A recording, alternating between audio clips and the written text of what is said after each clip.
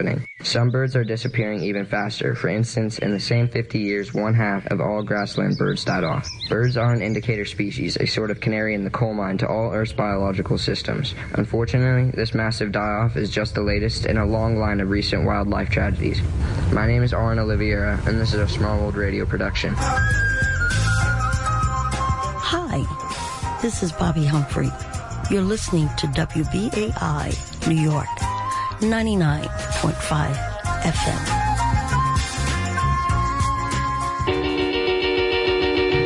Up in the morning and out to school. The teacher is teaching the golden rule. American history and practical math. You study them hard and hoping to pass. Working your fingers right down to the bone. And the guy behind you won't leave you alone. Ring, ring goes the bell. The cook in the lunchroom. Hello to the Tribe of Love, listening to today's broadcast of Talk Out of School. Bienvenidos, mi gente, bienvenidos a todos. Welcome, my WBAI family, to Talk Out of School. My name is Daniel Alicea. My pronouns are he and his. I'm the proud son of Manny and Alma, and I want to welcome you to Talk Out of School. I'm coming to you once more from WBAI. We're listener-sponsored, locally controlled, non-commercial Pacifica Radio here in New York City. We're found on 99.5 FM on your radio dial. We're also being live streamed on WBAI.org. At Talk Out of School, we focus on the issues affecting public schools and public education here in New York City, on a state level, and nationally. And if you'd like to listen again later or share today's broadcast with a friend or loved one, it is also available as a podcast on the WBAI archives, or you can find us on Apple and Spotify. Today we are serving up another great show. My co-host Lainey Hameson will join us. She will give us an update on education news. We are also going to speak to two faith leaders who signed a mass open letter that was signed by over 135 other faith leaders and faith organizations. A letter asking New York City Mayor Eric Adams to restore the budget cuts to New York City schools. We'll be joined by Brandon Roeger. He is an abolitionist, a youth worker, an organizer, and a chaplain. Also with us is Eli Valentin. He is an ordained minister and has pastored several churches here in New York City.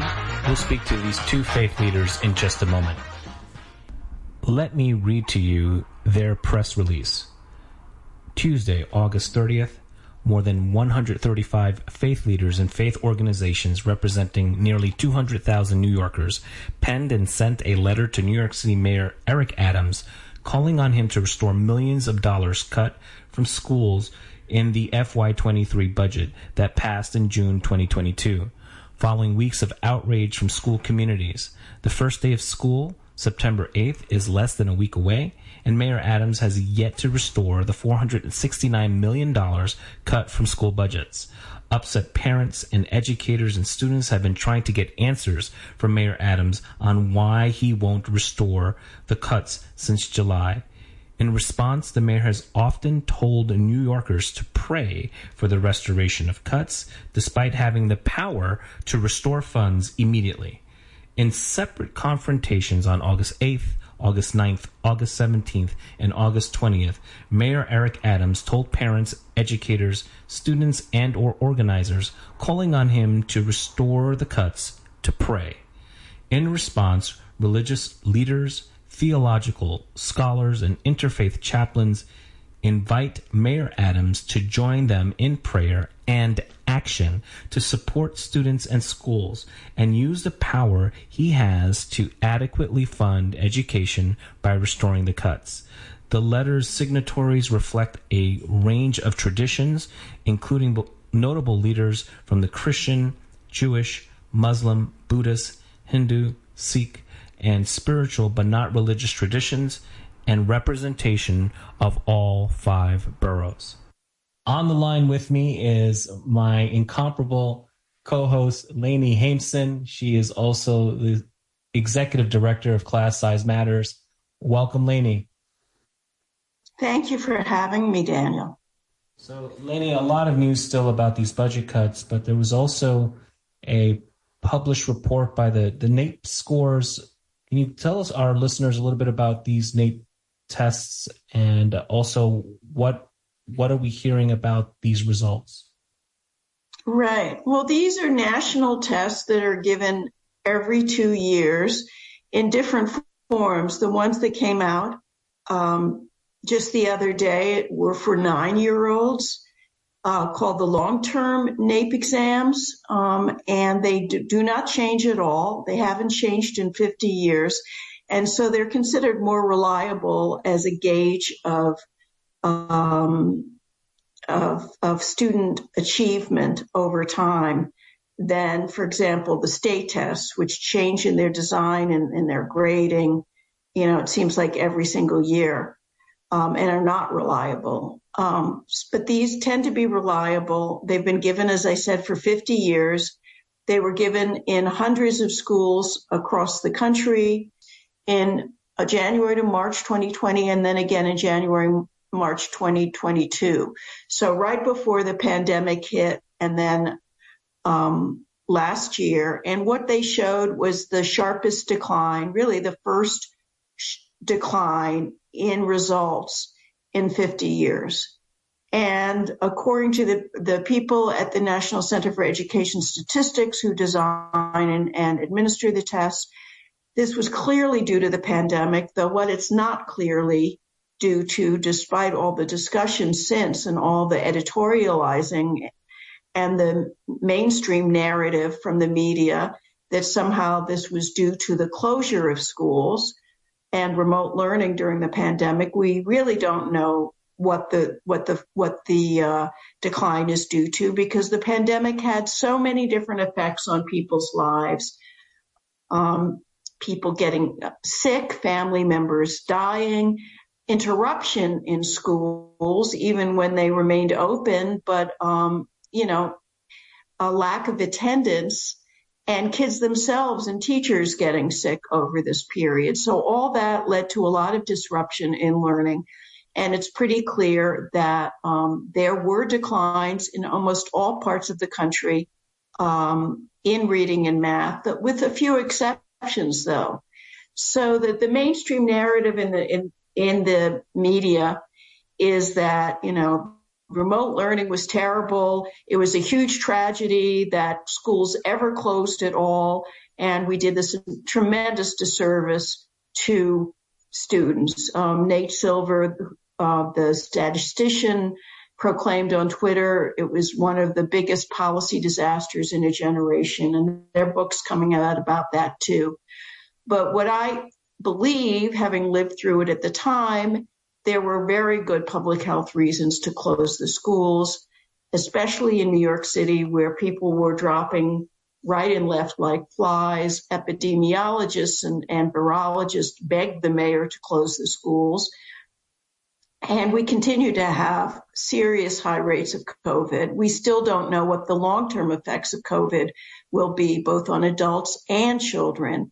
So I think retrospectively, we're not going to know probably ever what the costs and the benefits were, but certainly it was a very, very supportable decision at the time to close the schools and then have at least a hybrid learning and let parents decide whether they wanted their kids to attend in person or not the following year. So the results that showed declines, there were some exceptions in that. For example, cities where there were more school closures did not see any drop in reading scores, which is interesting.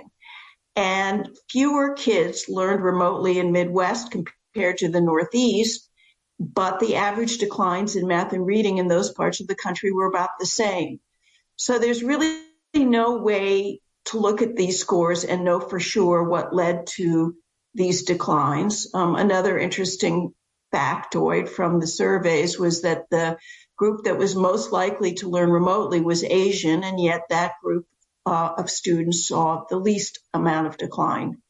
So The other thing that I think is very regrettable is not just jumping to conclusions that school closures were horrific, given the alternative of the potential sickness and loss of life that could have happened without that, but also the policy prescriptions that are being made now by pundits and various so-called experts.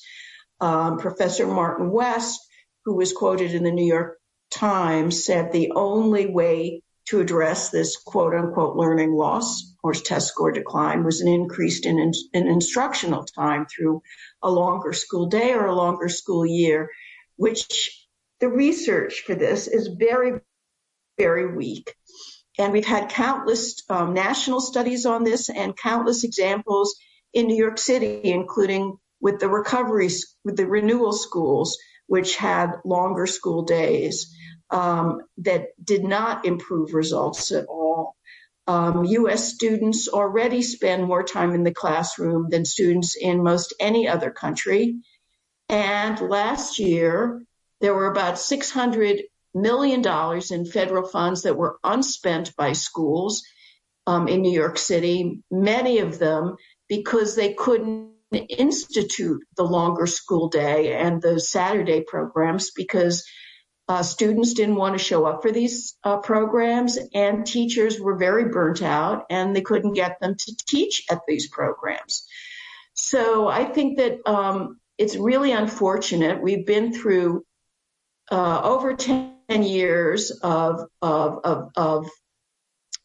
test scores that had flattened even before COVID, and we'd seen some declines in the NAEP scores in New York City, in math in particular.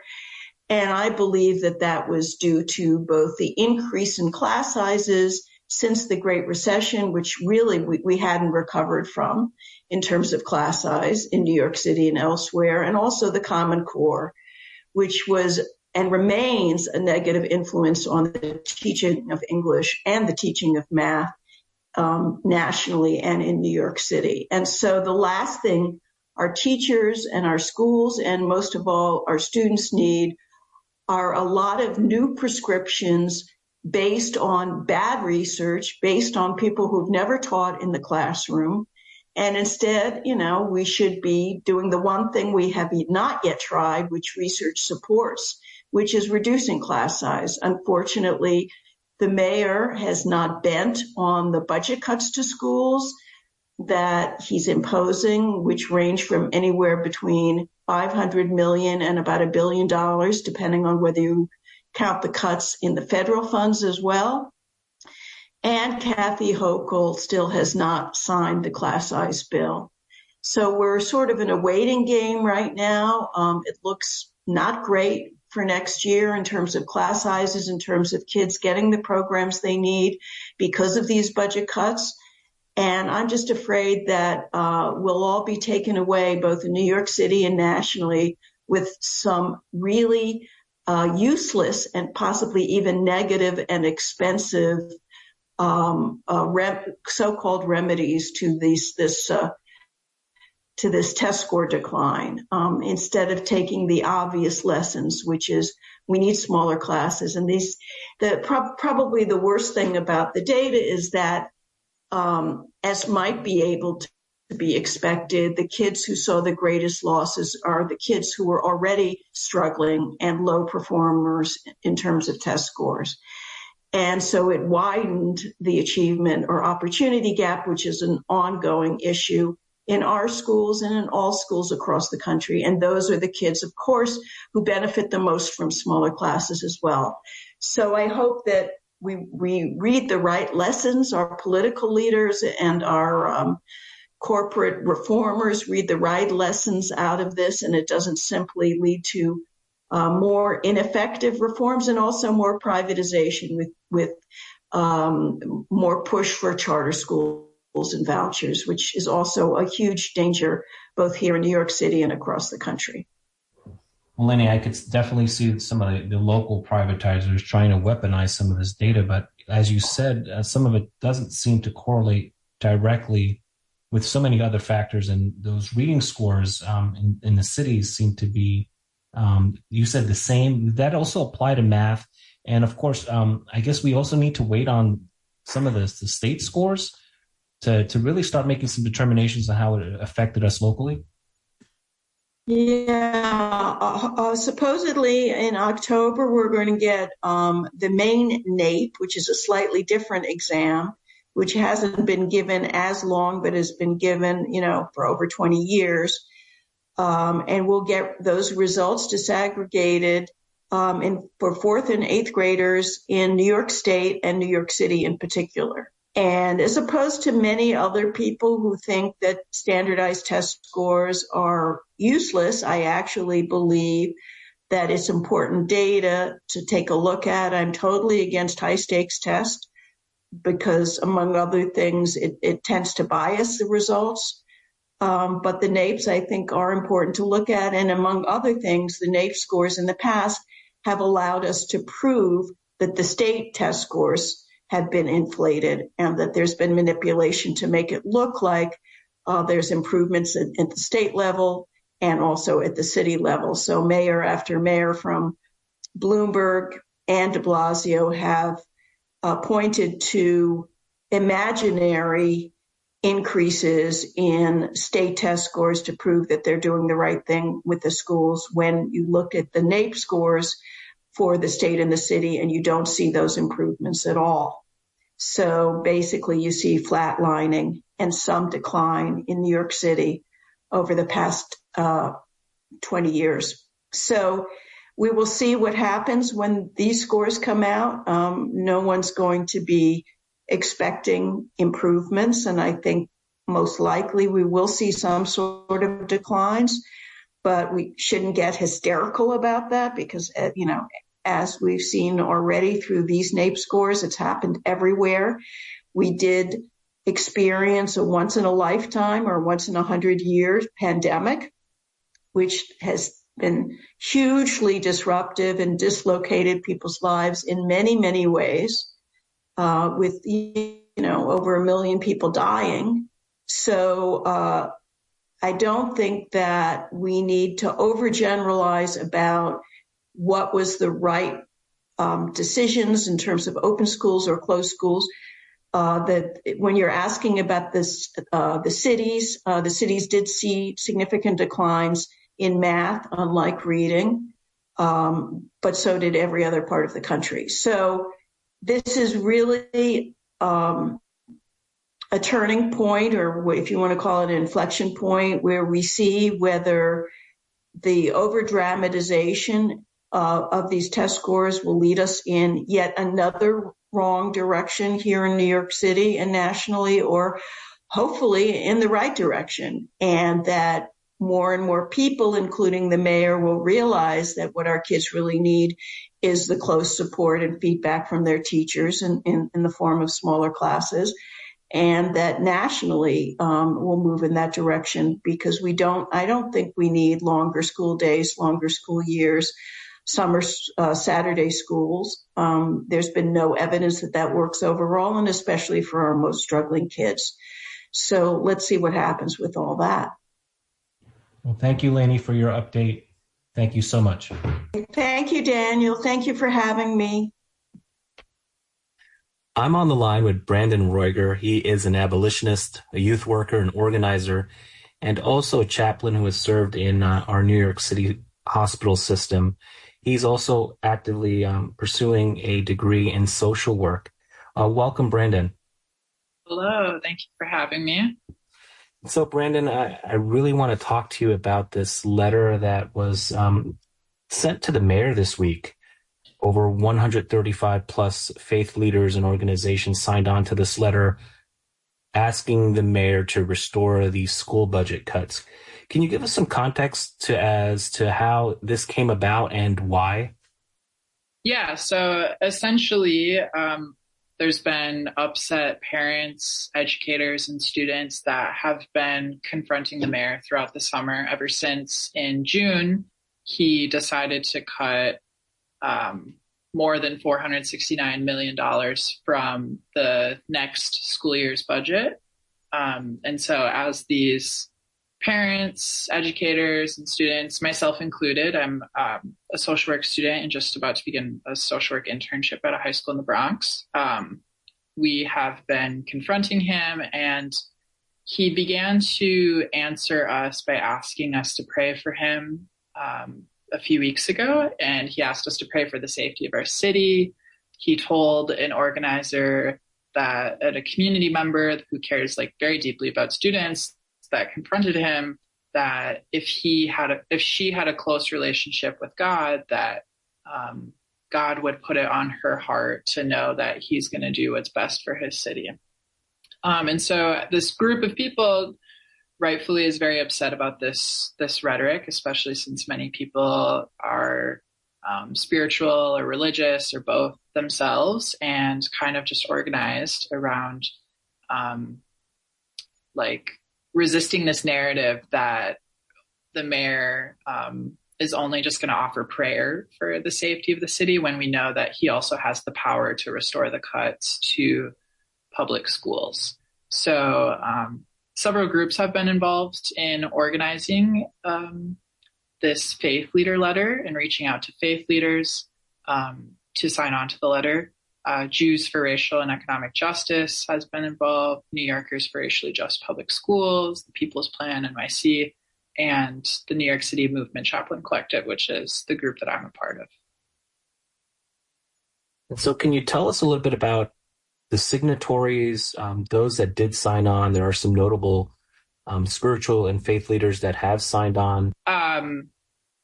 So really big names have signed on to it, which is really exciting to know that these big names care about what's going on in schools in our city. Some of the people who have signed on include Dr. Cornel West, who's a public intellectual and Christian philosopher. He's a professor at Union Theological Seminary. There's also Reverend Dr. Liz Theoharis, who's also a New York City public school parent and a co-chair of the Poor People's Campaign. Reverend Dr. Jackie Lewis and her church also signed on, Middle Collegiate Church. And then those are all Christians. And then there's a pretty wide range of multi-faith support. Dr. Simran G. Singe, who's a pretty notable Sikh scholar, educator, writer, and activist. There's Rabbi Ellen Lippman, who's done a lot of organizing around criminal justice reform and anti-criminalization. So we have, a great wide range of folks who have signed on, and leaders from many traditions and who are involved in their communities. And I understand this open letter is still kind of open to any other faith leaders that might even be listening to today's show that might want to sign on to urge the mayor to now act on restoring these cuts. Is that right?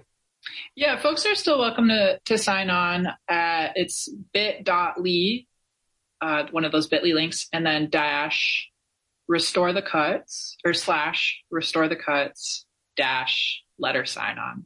So bit.ly / restore the cuts - letter sign on. So I think what's really energizing about this is that you said this has been a multi-faith initiative. The letter included just some language as to what some faiths, even within their scriptures, feel about the work that social justice also means doing what's right by our children, especially in education. Could you add to that? Yeah, I think it's, so I'm actually myself agnostic, or I draw on abolition as a spiritual framework for myself, and kind of Black feminist abolitionist theory. That's really where I draw my own frameworks from. And so even just thinking about my own experience and that we take care of each other is such a central principle to that framework for me, and seeing it through each of these traditions. So for example, the Islamic tradition, they cite a text that says, take action, Allah will see it, and when you will you return to him, he will tell you what you've done. And they also cited a text that says, blessed is the reward of the doer. And so I think one of the things that, like, from my own personal experience as a spiritual, but maybe not religious person that fits into these categories, and then like also examples like this, is we're really calling on the mayor to not just pray, but to also take action and to understand that our faith is an impetus for us to take care of each other, to take care of our community. As a pastor's kid, my dad was a pastor in the Jackson Heights area, first in the Bronx and then in the Jackson Heights area. He pastored for over 30 years. I know in the epistle to James, it says faith without works is dead faith. Mm-hmm. And I feel like that's definitely something that I think the mayor needs to hear. If he's asking for prayer about these issues, but not acting when he does have the power to act, I think that faith might be dead. Yeah, absolutely. And the thing that I keep thinking about with this rhetoric that he keeps using is there's this like language of spiritual bypassing that comes from a Buddhist teacher, and we cite it in the letter as well. And it's essentially this idea that we're going to use this like spiritual language as a way to scapegoat what our responsibility is to our faith commitments, what our responsibility is to like our relationship with the divine or God or gods or whatever it is. And then to each other, which we're also called to be in relationship to. So, I mean, I personally see that. I think all the people who are signing on to this letter see it, that this mayor is using this like spiritual bypassing rhetoric to shirk his responsibility that he actually has to the young people, the families in the city, and to restore the $469 million cuts to public schools.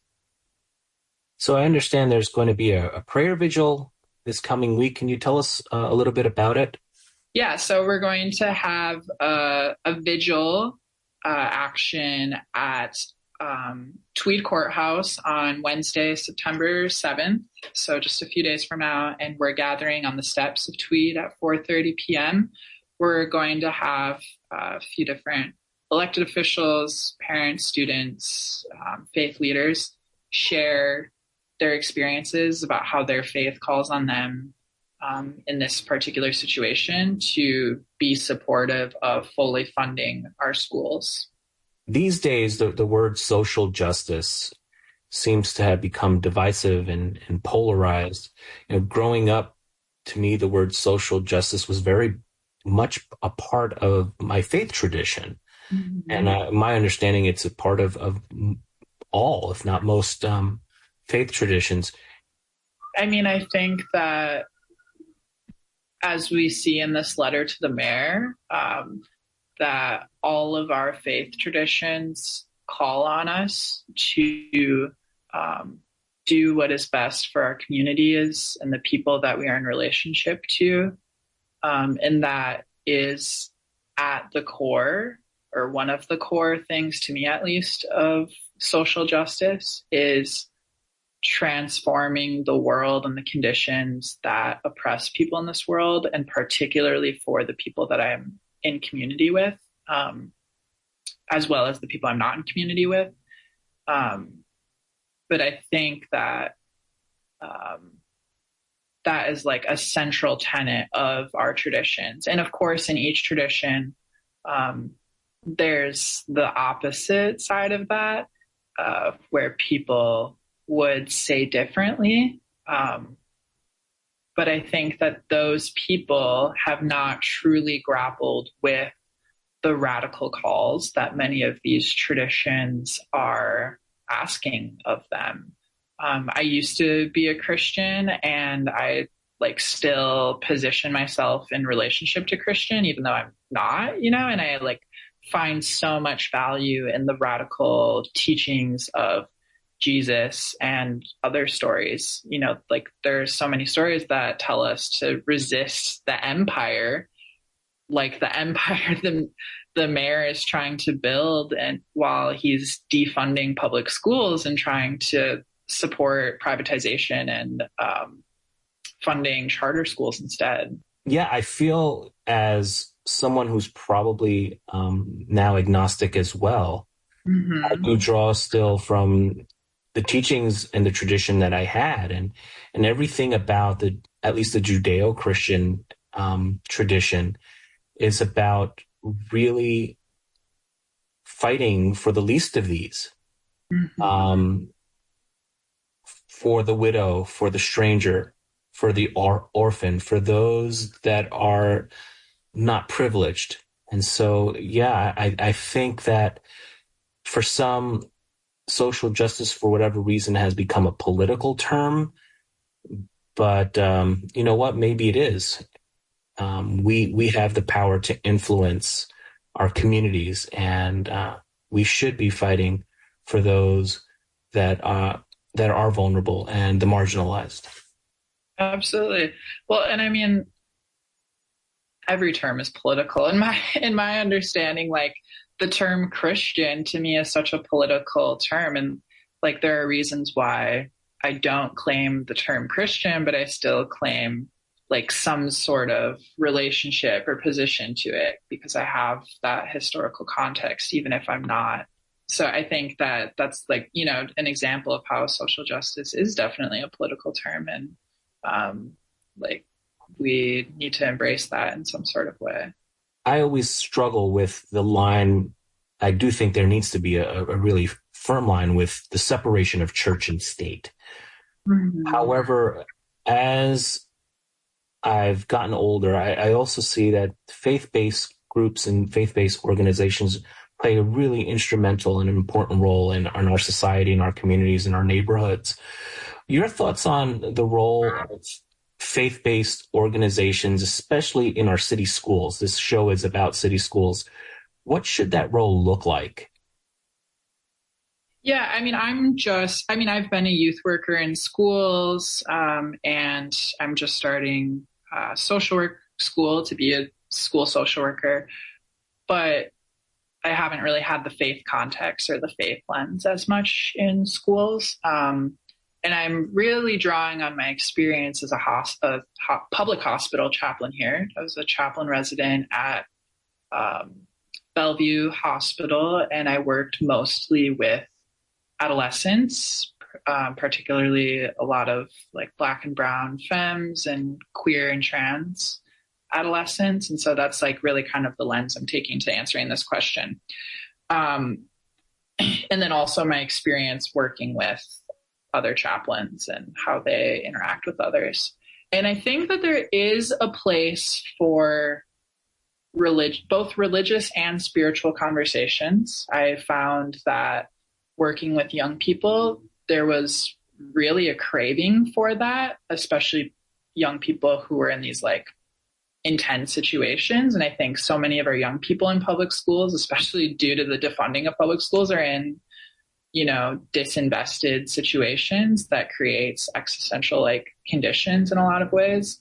And I think that like we owe it to our young people to make space for those conversations. I have no idea, or I have ideas, I guess, but I don't know that they are like the ideas to implement, of how like actually make space for those conversations, because we really haven't done a good job of that. It's been pretty binary, like, and rightfully so, because, Christians have taken up a lot of space in public schools.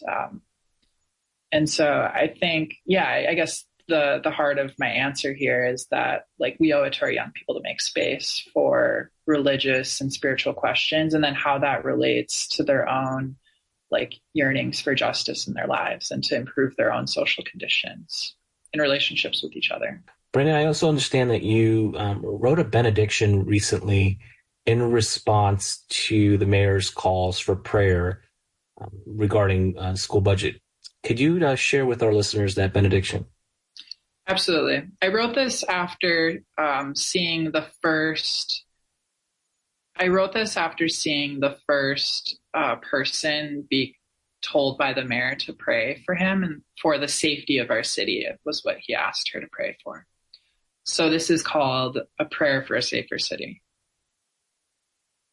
When the mayor fails to keep us safe, may the people be so angry that we bird dog the mayor until the mayor answers our demands. When elected officials fail to keep us safe, may the people be so organized that we out-organize every politician working against our communities. When powerful interests lobby against the people and fail to keep us safe, may the people be so powerful that we build greater power to challenge the powers that be. When the city fails to keep us safe, may the people be so compassionate that we give to our neighbors and workers when we need to. When heartless prayer fails to keep us safe, may we do the work to keep each other safe. A hearty amen. What a powerful prayer. Thank you, Brandon, for taking your time today, and thank you so much for organizing around this issue and really bringing into this space some necessary conversation about faith and in our schools. Thank you for making the space. I hope it's helpful for people listening. You're listening to Talk at a School on WBAI 99.5 FM, New York. I'm on the line with Eli Valentin. He is an ordained minister. He also pastors several churches here in the city. He's a graduate of Union Theological Seminary. He's done political work locally and on a statewide level. And he also is a signatory of this letter to the mayor to restore cuts. Welcome, Eli. Thank you so much, Dan. Good to be here. So, Eli, can you tell us how you were approached about this letter to the mayor, why you signed it, and your thoughts on these budget cuts to our New York City schools? Yeah, so, obviously, as a political observer, I'm fairly up to speed with what's happening around our city and state. And obviously, this is one of the pivotal issues that we face in the city. And yeah, I would consider it, right up there with everything else that is of a concern to city residents, alongside, public safety matters and all that. I mean, the education of our children, and the well-being of our teachers and administrators is also a pivotal part of our city.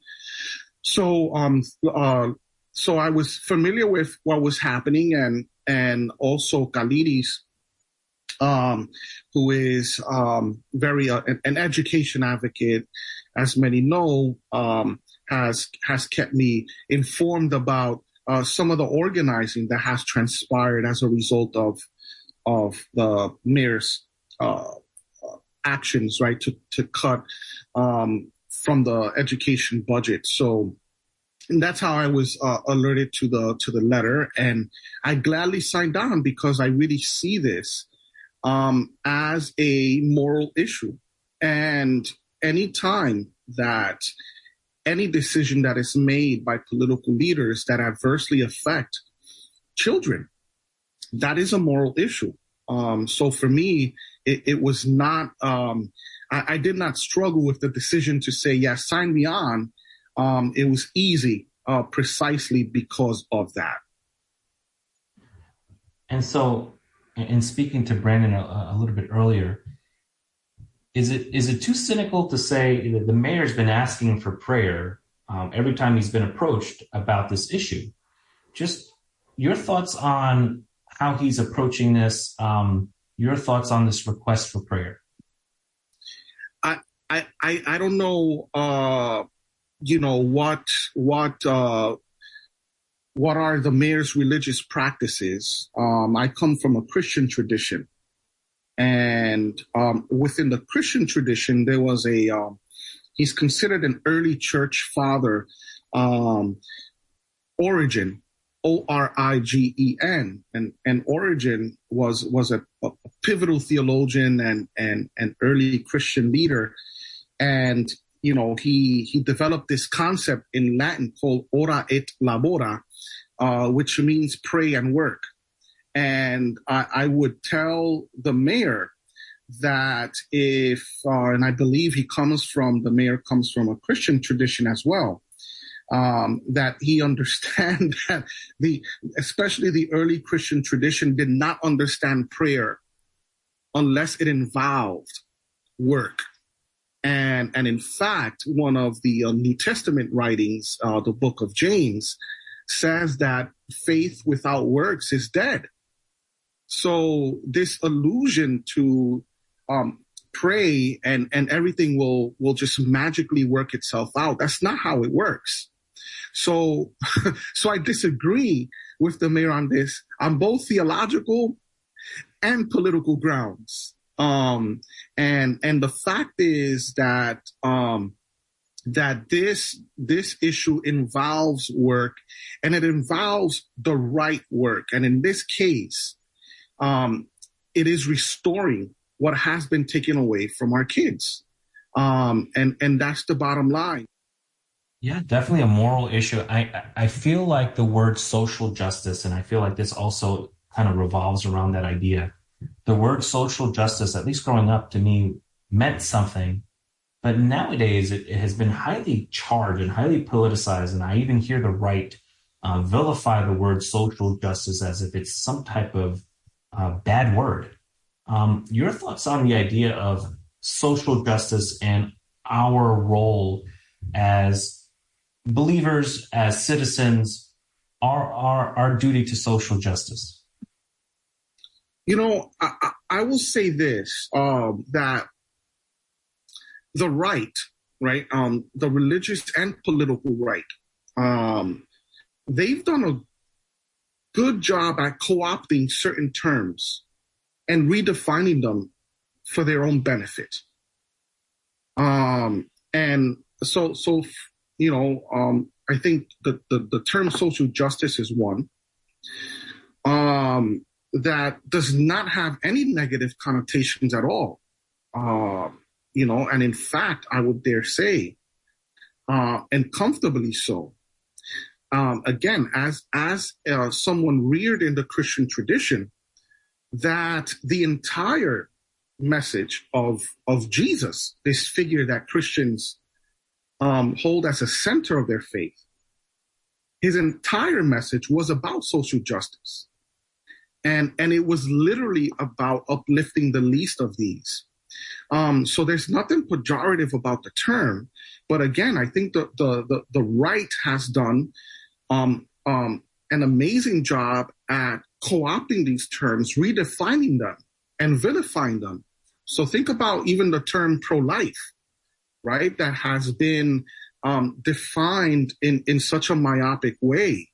There is no a broad understanding of what that could mean, right? Even let's think about the term religious freedom. And, you know, religious freedom has, I'll put it this way. The founders of this country did not understand religious freedom the way that the right does today, right? And if one were to speak to those on you know, the right today, about religious freedom signifying something that extends beyond even their own religious belief, and to embrace any form of religious thought, including atheism, that is vilified as well. So there's nothing wrong with the term social justice. You know, again, I believe that that the well-being of all humanity in our world together depends on how we practice social justice. There's nothing more significant for human thriving than that. And we cannot allow a certain sector within this country to co-opt these terms and define them for us. I think we need to do a better job at pushing back. Absolutely. I'm thinking of the Hebraic tradition and the prophets who very much were about making sure that we did right by the orphan, the stranger, the foreigner in our land. I'm thinking of Micah, who wrote to act justly, to love mercy, to walk humbly with God. Right. And when I think of that tradition, and even within all of the major traditions, and I can't think of a spiritual tradition that does not embrace helping those that are in need, the marginalized, the oppressed. I really can't understand how we've gotten to this place, even within our schools, that the word social justice somehow has been stigmatized. What should be the role? I have some really strong ideas of there should be separation of church and state. And yet, as I get older, I do honor the faith tradition that I once walked in. What should be the role of faith leaders and faith organizations, faith-based organizations? This show is about schools and public schools. What should be that role within public schools? Is there a role for faith inside of our schools? Well, I would say that faith leader, when it comes to schools, I believe that faith leaders should limit their work to ensuring that there's equity and fairness for our children, and therefore the only influence that faith should have should be that it should have that or lead to that component of making sure that all our kids can experience equity and fairness in terms of budgeting, in terms of quality of education, in terms of making sure that our kids and teachers have the resources they need to produce the quality education that children deserve. And I believe that's the extent of it. I strongly believe in the separation of, I'm going to say church and state. Those terms are not in our Constitution, obviously, but there is something to the idea that faith should not interfere with the state and vice versa, right? But I think that there is something to faith leaders engaging in the type of work that will ensure that every single child can have a solid education. And so as part of that, here we now have a mayor who has total control of our school system. I understand that you once were part of the elected community school boards back when we did have elected community school boards. Can you tell us your thoughts about the idea of mayoral control today? I know there's a lot have been said about community school boards and somehow them have failed our city, that somehow they were corrupt. Just your thoughts on mayoral control and democracy within our school governments. Yeah, so I was, I think I was part of the last class of school board members. I was elected in 1999 in East Harlem, school district number 4. I was a mere 21 years old. I believe I was the youngest elected school board member. I know definitely in District 4. I don't know whether that was the case in the city of New York. I always had this social justice bent, right?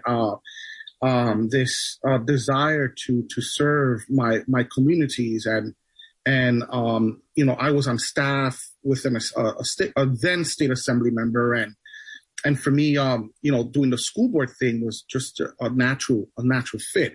So we had the school boards then. By the time I came on board, the powers of school boards had been significantly reduced. And part of it is, Daniel, you highlighted the fact that for some time there was just sheer corruption, and our school boards were essentially taken over by many political organizations. This was not the case in all school districts, but in some it was, right? So who became a school board member depended on what political club you belonged to and who your political godfather was. And at one point, school boards had a lot of power, and that power meant personnel power. So who became principal, right, was a school board decision. Who became the superintendent of the district was a school board decision. Educational policy was in some ways impacted by school boards. So, and school boards, by the way, became a reality post 1969 after the decentralization fight. So, Daniel, it's amazing how cyclical history is, because the centralization of our educational system was so heavy-handed that it called for a change. But then the consequence of that, unfortunately, became political players wanting to take advantage of that for their own gains. And now we have it go to another extreme. And I believe that we face ourselves now, and by the way, that led to another centralization process where now we have mayoral control of our schools. But we see here, and this is my critique of the Mayor Adams administration, that I think that the decentralization process really called for a type of accountability that was necessary within our educational system. And so those that wanted mayoral control say, well, now the mayor is accountable. But the thing is that when we have someone that approaches their job, especially in this case, the way that Mayor Adams has done, then it does a disservice to our kids and to our parents. So I believe that I think we need to again call for some type of balance, because what we're seeing here now, and even the I would say it is a disregard, but even not seeing the necessity of engaging in conversation and dialogue with parents, with education advocates, with community leaders about these issues. I think that's troubling and disturbing.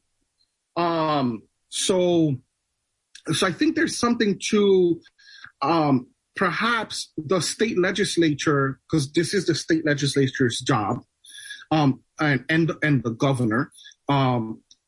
State education laws determines what happens at the local level, right? Education is a state matter, and that's just a constitutional issue. I think that what we're experiencing may call for a reevaluation of our educational laws and governance and school governance. I think that it may be time to revisit that.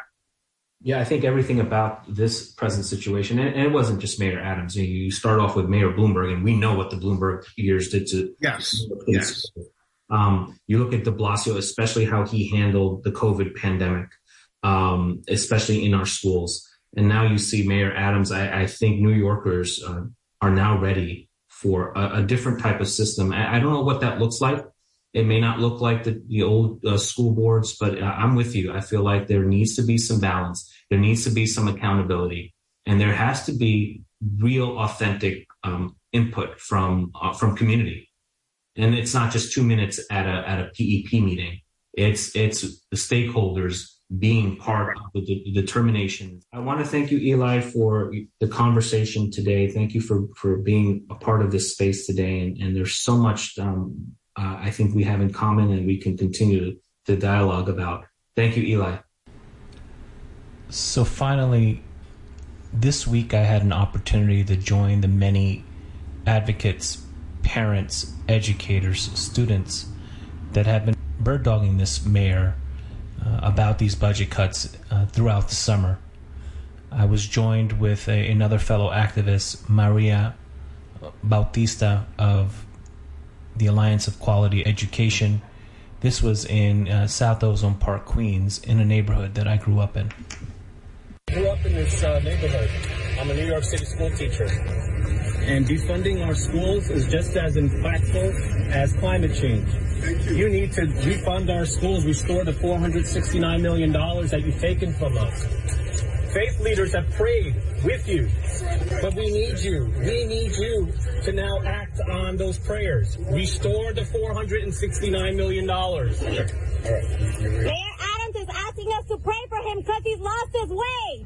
He's beholden to millionaires and billionaires that want to defund public education. That means our children, they are profiting and pilfering off our children. Mayor Adams, do the right thing and fund our schools. Mayor Adams, we need our schools funded. $469 million that you took from them. We need you. We need you to restore the $469 million that belong to our children. You're taking arts programs from them, music programs from them. It's shameful. It's shameful that you take from our kids. You funded police officers overtime $1 billion. And all we're asking is for you to fully fund public education. It's wrong. You've been dodging parents. You told them to stop, and we won't stop until you fund our public schools. Environmental racism and education racism go hand in hand, Mayor Adams. You've lost your way. You can find it. Fund our schools. The $469 million, Mayor Adams, they belong to our children. School children who are going to go into school in September and not have an art teacher, a music teacher, and other language teachers. You're taking from them, Mayor Adams. You have the power right now to modify the budget. All you have to do is tell the city council, I'm going to return the $469 million that I took from them. As you just heard, all the mayor could muster is laughter. Thank you so much, Mi Familia, for joining me today on Talk Out of School. Thank you so much to my co-host Lainey Hameson. Also, thank you to Brandon and Eli for this important faith discussion and for signing this faith letter along with the other 135 faith leaders who have had the courage to tell this mayor he needs to restore the budget cuts. We'll speak to you soon. Remember, Tribe of Love, that love always wins.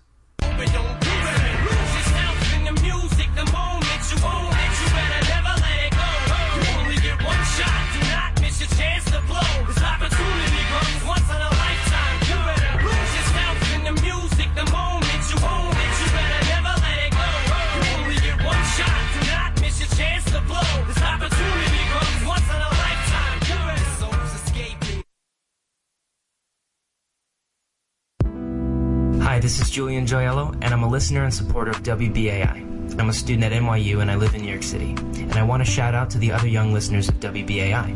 We have to help keep the station going, and the easiest way to do it is through the WBAI Buddy System.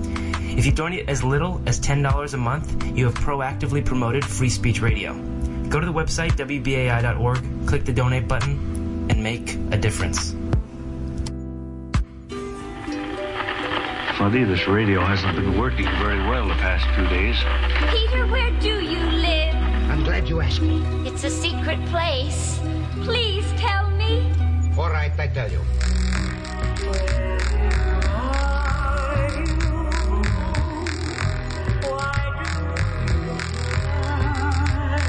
I wonder whatever became of me.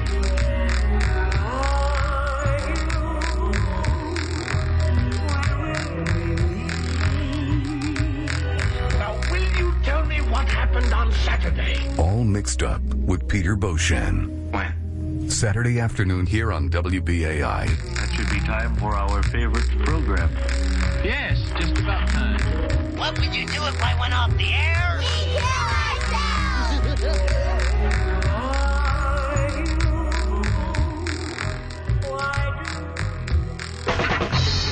He's cool. He's exciting. This dude is bad. He's sexy. Okay, maybe not. He's a bad mother. Shut your mouth. He's Tony Ryan. On WBAI New York 99.5 FM. He's got funk. Praise him with the sound of the trumpet. Can you dig it? Yeah.